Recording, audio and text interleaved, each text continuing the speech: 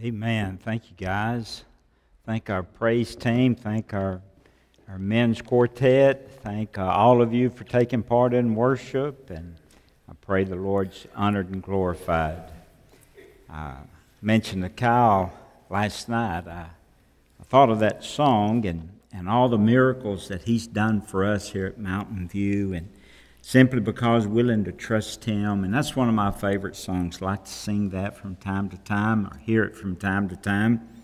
And just to let us know that God's working and God's leading, and we just need to trust Him as a fellowship of believers and also as individuals. If you brought your Bibles, turn to 1 Kings. Going to look in the Old Testament, 1 Kings, and we're going to be in have maybe one verse in chapter 17, but primarily 1 Kings chapter 18. If you'll find that book, we're going to spend most of our time there. And I want to share a sermon with you that I've simply entitled, "It's Time to Decide." It's time to decide. Several years ago, I had an opportunity to go to Israel, and one of the sites I was able to go to was Mount Carmel. And Mount Carmel is a huge mountain, and a battle took place there. You remember the battle with Elijah and the 850 prophets of Baal. And while I was there, I made a picture of Elijah. And that was just a remarkable place to go on top of that mountain and think about 1 Kings chapter 18. And that's what's so neat about going to Israel, is that everything just comes alive that you read in your Bible. And all the places, your maps become so important to you. When you get home, man, all those things, all those places and the maps they become familiar to you, more familiar because you've been able to go there and to visit. But one of my favorite places while I was there, next to Mount Calvary or Gordon's Calvary or Gordon's Tomb, was to go to Mount Carmel. And so I want us to look at what took place on Mount Carmel this morning. So if you would, let's bow our heads for a word of prayer. And I just want to pray. Heavenly Father, I want to thank you for a time that we can come together now and worship you in hymns and praise songs. And Father, now to open your word. And I pray that you'll speak to our hearts this morning. I know that you will. Allow your spirit to go from chair to chair, person to person, deal individually with us and also as church family. And Father, help us, Lord, to realize that there are decisions that we need to make in our lives. We don't need to postpone those, Lord, as it relates to our spiritual condition, our spiritual growth. Lord, we just pray that we'd be willing to trust you and go with you and know that you're going to work everything out. If we commit ourselves to you, whatever it is, Father, help us to say yes to you.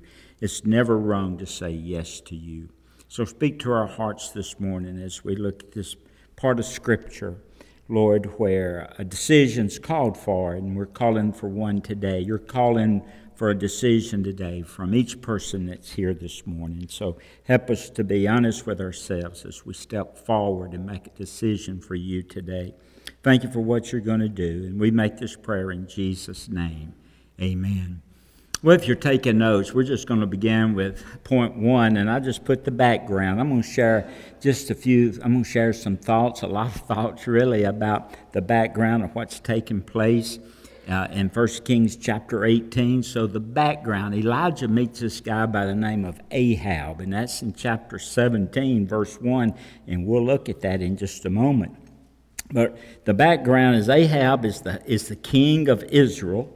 And of course, you remember his lovely wife, perhaps in appearance, but not in personality, not in character. And her name was Jezebel. I know none of us have named our children Ahab or Jezebel. There's a reason for that. But Ahab was the king of Israel. And Ahab and his wife Jezebel had completely demolished everything that had been made great previously before him.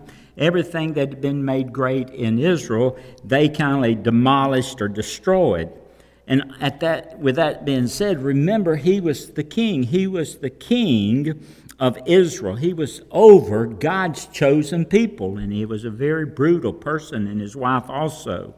And as you would walk during this period of time, as you would walk through the valleys of Israel, you could see images of false gods. You could see the images of Azheroth, and you could see the images of Baal, and they were stationed here, they were stationed there, and then you could see the temples of idolatry that were erected everywhere. All these pagan temples, these false gods, Azheroth and primarily Baal, they had these temples and statues everywhere when you'd walk through the Holy Land there in Israel. And then at the same time, as you were seeing those temples and statues, you would see the altars of God. And the altars of God had been torn down, and they had been broken down, and they had not been repaired. And everything looked hopeless, and everything seemed to look like evil had won at that particular time in that society. And then in chapter 17, verse 1, all of a sudden there's this lightning bolt that strikes. It appeared, and this lightning bolt is a person. The person's name is Elijah. He's one of the most talented individuals that you'll find in the Bible. Look at chapter 17. All of a sudden, and Elijah the Tishbite of the inhabitants of Gilead said to Ahab, so all of a sudden, all of this idolatry and Baals and Asheroth temples and statues were everywhere, and all this false worship was going on. All of a sudden, the man of God appears. He was a prophet. He was a preacher. He was a political reformer. He was a miracle worker, all at the same time. Everything that he was composed of was going on at that period of time. And he had this one conviction about him, and that conviction was God, Yahweh, Lord, capital L, capital L-O, capital O and R, indeed, Lord. And when you see all caps, that's referring to Yahweh. That's referring to Jesus. And so all of a sudden, the messenger of God, the messenger of Yahweh, Jesus Christ, Elijah appeared on the scene. And he had this conviction that there was only one true God, and all other gods were false gods. And so Elijah had a message to give to Ahab. And it was a very brief message, and it was a very forceful message. It was a very timely message, and it was a message about judgment. And he gave this message without apology. He gave this message without any conditions. He gave this message without any compromise. So standing before Ahab in the king's court, he delivered God's message. And look at the second part of verse 1 there, chapter 17. This is the message. As the Lord God of Israel lives, before whom I stand, there shall not be dew nor rain these years except at my word. And so the point is, the judgment of God had been foretold by the prophet of God, and so for 3.5 years it didn't rain there in Israel. And Ahab, in chapter 18, look at chapter 18, verse 17, you'll find where there's another visit. So when Elijah made this, gave this prophecy, he just turned around and walked out of the court.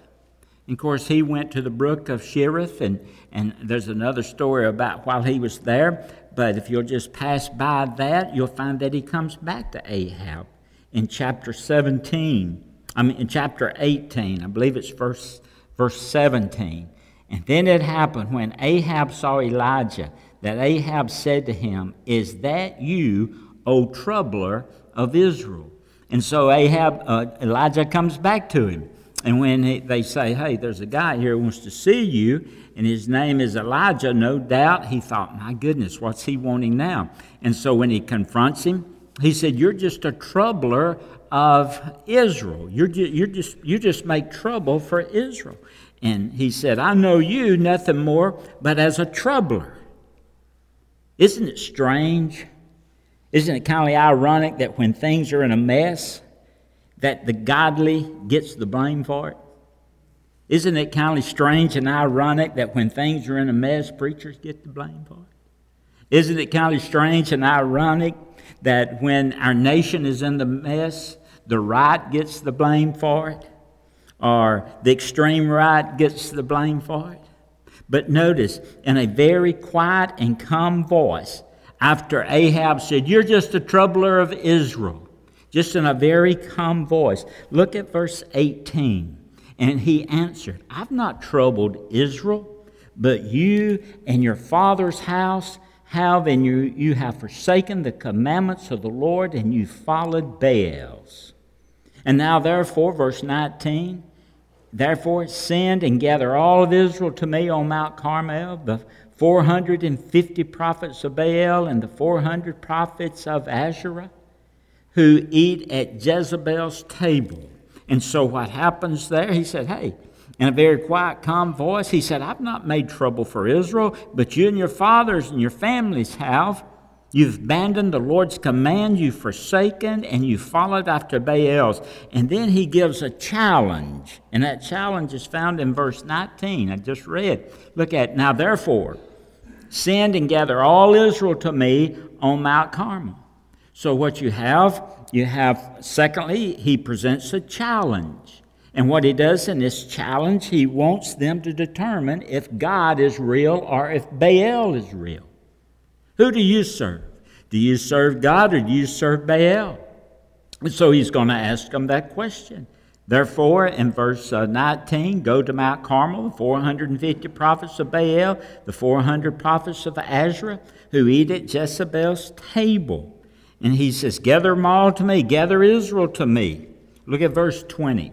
"So Ahab sent for all the children of Israel and gathered the prophets together on Mount Carmel. And Elijah came to all the people and said, 'How long will you falter between two opinions?'" Some translations say, "How long will you halt between two opinions?" That word halt it really means to hop on. Have you ever played, older people, have you ever played do you remember playing hopscotch? You remember that? Play hopscotch? Anybody played hopscotch? Raise your hand. Oh, yeah, we got some jumpers in here. We have. And I don't know if the younger ones have played hopscotch, but this is what the word halt means. You get on one foot, and then you hop over on the other one, and you hop over on the other one. He says, why do you go back and forth, halting, wavering, to God, away from God? Are you with me? Why are you trusting God some days and not trusting God in others' days? Why are you faithful to God today and you won't be faithful to God tomorrow? Why are you halting between two opinions when it comes to your relationship to God? Don't halt. Be sound. Be forceful in what you're doing. Are you for God or are you against God? So make a note. Here's the scene there on Mount Carmel. Here's the scene. You have 850 false prophets of a false god, Baal. And then you have one lonely prophet there on Mount Carmel. And he's a messenger of God, Elijah, one who's willing to take a stand for God when no one else there. Those other Israelites would not. They were worshiping Baal. Remember, the altars are torn down related to God. They won't take a stand for God. And he's the only one willing to take a stand, the only one willing to confront the corruption and the ungodly. And then you have 850 prophets of Baal and Asherah. And then you have all of Israel there. But you have this one prophet. But then you have all of Israel there who's nothing more than an undirected mob. They don't know who to follow. Baal or God, Baal or God, God or Baal, God or Baal. All of them are there. And those that were there of Israel, they knew God's law. They knew His statutes. But they were uncommitted to what they knew God wanted them to do. They were uncommitted. They were undecided. They were halting on one side, then on the other side. They were wavering. Sounds like many people today who profess to know God, but they're not committed. Now, they'll tell you they know God. They'll take God's side for a while, then they'll hop to the other side. They'll take God's side for a while, and then they'll hop to the world for a while. Back and forth, back and forth. But when you do that, something happens. God speaks to you. That's the third point. God speaks to you when you're wavering. Has God ever spoke to you when you knew you were wavering and being committed to God? Has He spoken to you? Elijah comes into all the people and he said, how long will you halt between two opinions? If the Lord be God, follow Him. Verse 21. But if Baal be God, follow him. And what happened to the people? They answered, verse 21, they answered not a word. They didn't say anything. They wouldn't answer anything. Listen, God speaks to you when you're wavering. Now, some of you perhaps may be undecided in regards to about being saved. You know God's convicted you that you need to be a Christian. And so you may be undecided about being saved. You know, this happened to a person in Acts chapter 24. His name was Felix. He was a governor. In Acts chapter 24, verse 25, listen to the conversation Felix had with Paul. He says, and now, speaking of Felix, as he reasoned about righteousness, he's thinking about righteousness. Paul had preached, and he's thinking about righteousness. Verse 25. Now, as Felix reasoned about righteousness and self-control and judgment to come. Judgment's coming. Felix knew that. We know that. You know that. Judgment's coming. And Felix was afraid. He was afraid when he heard about righteousness, when he heard about judgment, when he heard about self-control. He was afraid to make a decision. And he told Paul, he said, listen, go away for now. When I have a convenient time, I'll call for you. He wouldn't make a decision. And we have no listing nowhere in the New Testament where we know that Felix ever came to a saving knowledge of Jesus Christ. He never made that decision as far as we know. He had thought about righteousness. He thought about judgment. He was troubled about it to the point that he was afraid, but yet he would not say yes to Jesus. Some of you are the same way, perhaps. You know about righteousness and unrighteousness. You know about judgments coming. You know when death is coming. You know all of that, and you're afraid, but you've yet to make a decision for Jesus Christ. God speaks to you in regards to being saved. God speaks to you in regards, perhaps, number two, in regards to baptism. Some of you have prayed and you've asked Christ to come into your life and save you, but you've never followed the Lord in believer's baptism. All of you perhaps have seen a baptism. It speaks of the death and the resurrection of Jesus. But not only that, it's the first testimony you give as a believer that I've died to sin, and I've been raised new in Christ Jesus. It's your testimony. John 3:16, for God so loved the world, He gave His only begotten Son. Whoever believes in Him should not perish but have everlasting life. And we follow up with that confession through a public confession of baptism. It's a picture of a burial. And that's why the Bible says in the Great Commission to go out and preach the gospel and baptize in the name of the Father and Son and the Holy Ghost.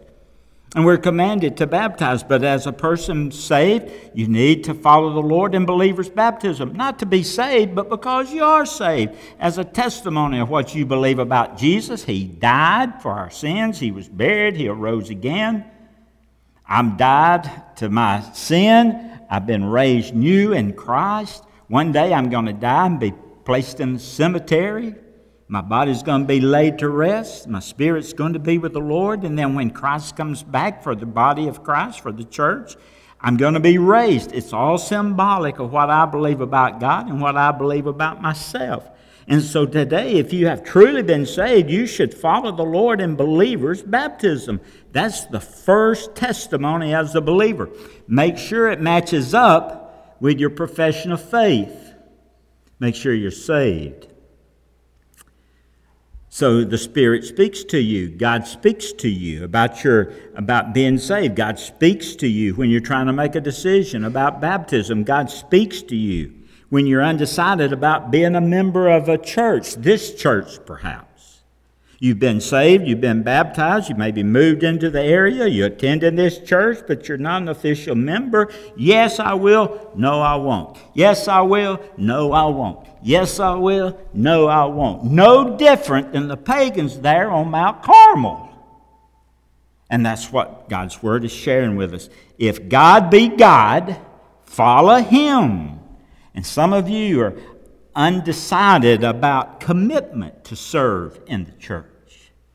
Commitment to serve in the church.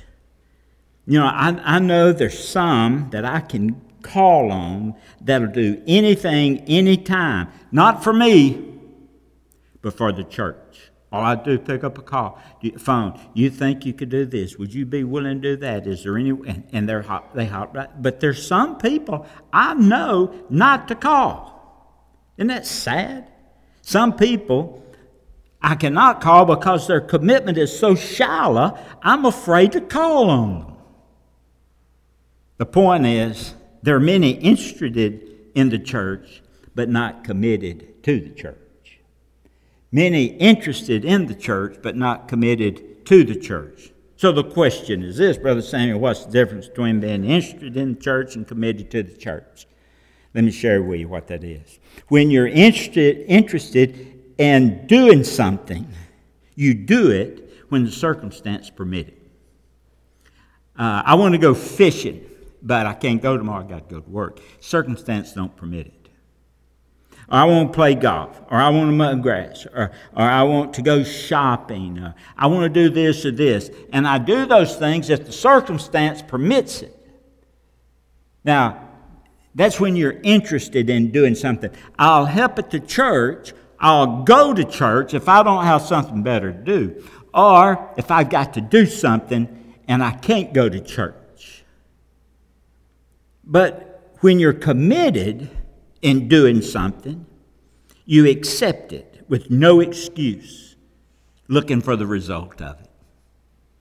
That's commitment. Interested, if I can work it in my schedule as circumstances permit. Committed, sure, I'll do it. I'll do it. Whatever I have to do, whatever I have to change, I'll do it. I'll do it. And so he speaks to us about our salvation, speaks to us about our baptism, speaks to us about being a part of a local church, speaks to us about serving him. He speaks to us. But number 4, and I'm about finished. God calls for a decision. So he speaks to us, and when he speaks to us, he calls for a decision. Here's the point. God's sick of our excuses.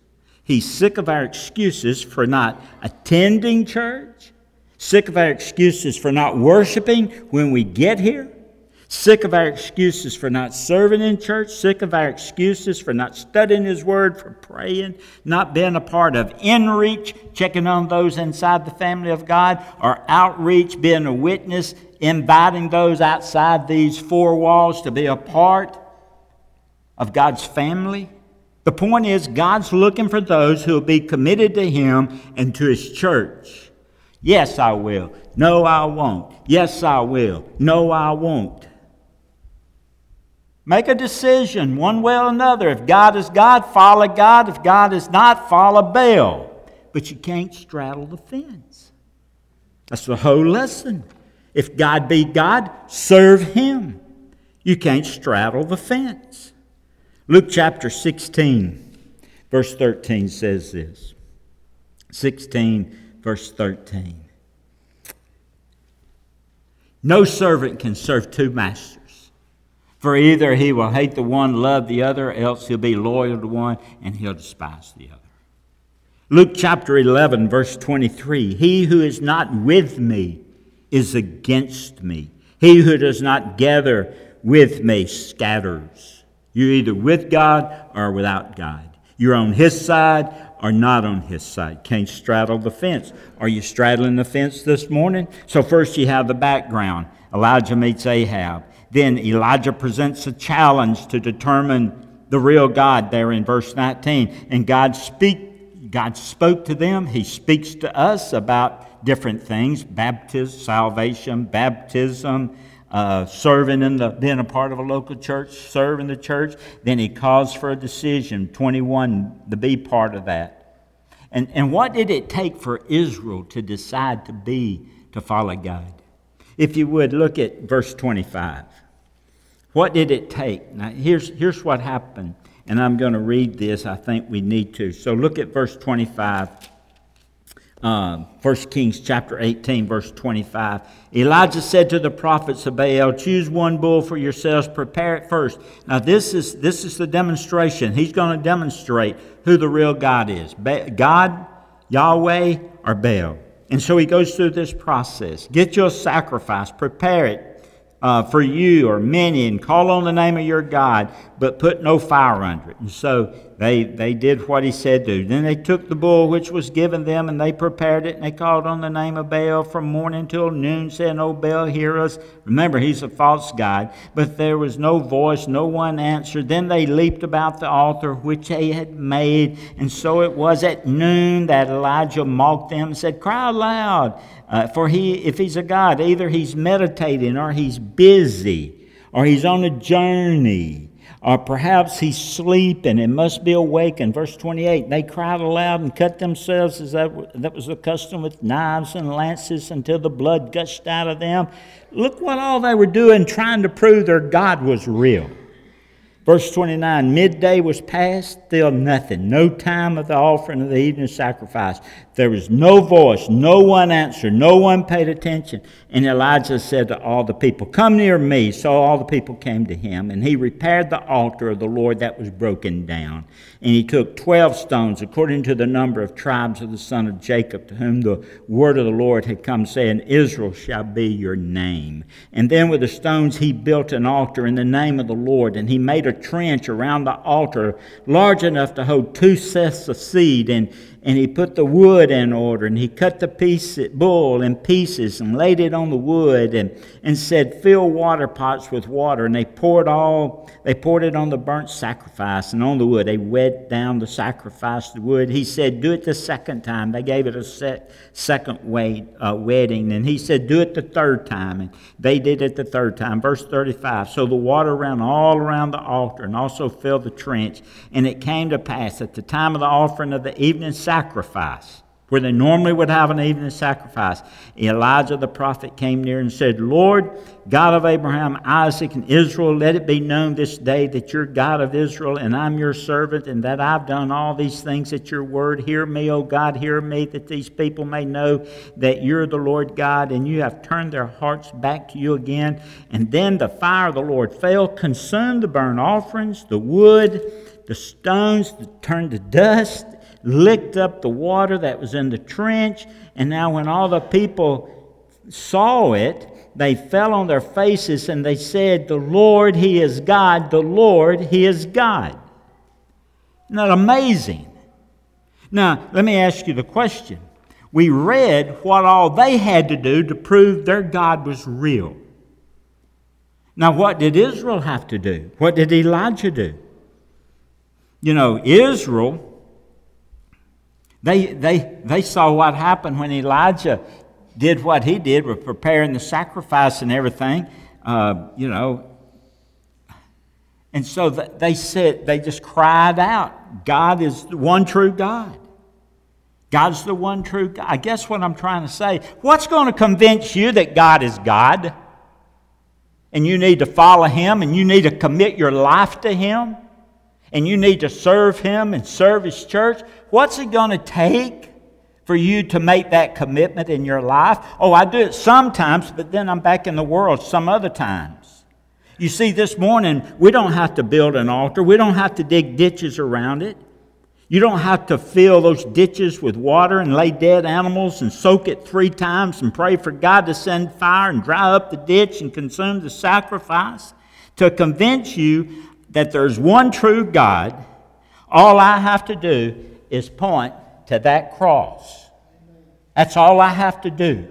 And if that's not good for you, to commit yourself wholly, totally, completely to God, there's nothing else that'll get you to do it. If the cross won't get you to do it, nothing won't get you to do it. So which side are you on this morning? Are you on His side? If God be God, follow Him. If God be God, follow Him. Today, some of you need to truly come to the cross for salvation and cry out in Romans 10:13, for whosoever calls on the name of the Lord shall be saved. Because there's God. Israel's love was divided between God and Baal. And because of that, God sent a drought for 3.5 years. And as a believer this morning, you may have a drought going on in your life right now. You may have a spiritual drought. I've had them in my life. A spiritual drought in my prayer life, in my Bible study, in my service, in my attendance. Just dry. In my giving, dry. You may be going on in a spiritual drought right now. You may be, when you're in a spiritual drought, and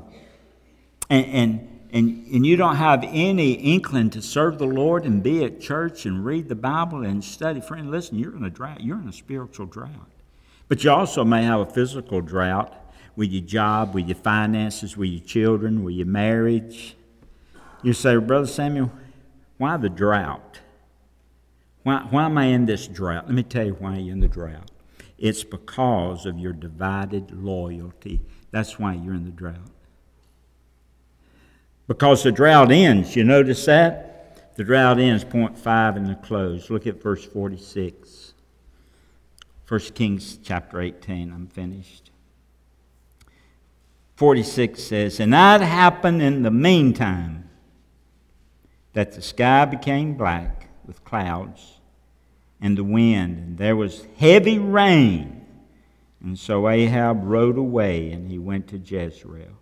After they said, God is God, we will follow God, the drought ended. Isn't that neat? After they confessed who God was, the drought ends. And so here's the question I'm going to end with. Are you ready for the drought to end in your life? In your spiritual life, or maybe in your physical life? If you are, say yes to salvation. If you want the drought to end in your spiritual life or physical life, say yes to baptism. If you want the drought to end, say yes to membership to this church. If you want the drought to end, say yes to a commitment to serve. And your drought will end. But you have to choose sides. There's a choice made here this morning. Let's pray. Heavenly Father, thank you for an opportunity we've had to take your word. And Lord, your Holy Spirit has spoken to our hearts this morning about the seriousness of making a decision for you. And Father, we just can't go back and forth. And I pray that's the message that we received this morning, that we have to stay fully committed to you, not to be saved, Lord. We're not served by our works. You tell us in your word, for by grace are you saved through faith. It's not of yourself, it's a gift of God, not of works, lest any man should boast, but we serve you because we are saved, and we love doing it. Lord, I want to die. I want to die serving you. I don't want to die serving the world. I want to die serving you, being faithful to you, serving you by serving your church and serving my fellow man. Lord, I want to die serving you. And Father, I pray for each person here that today decision will be made. They'll step forward and they'll choose sides. I'm going with God. And I'm making that commitment today. And we make this prayer in Jesus' name. Amen.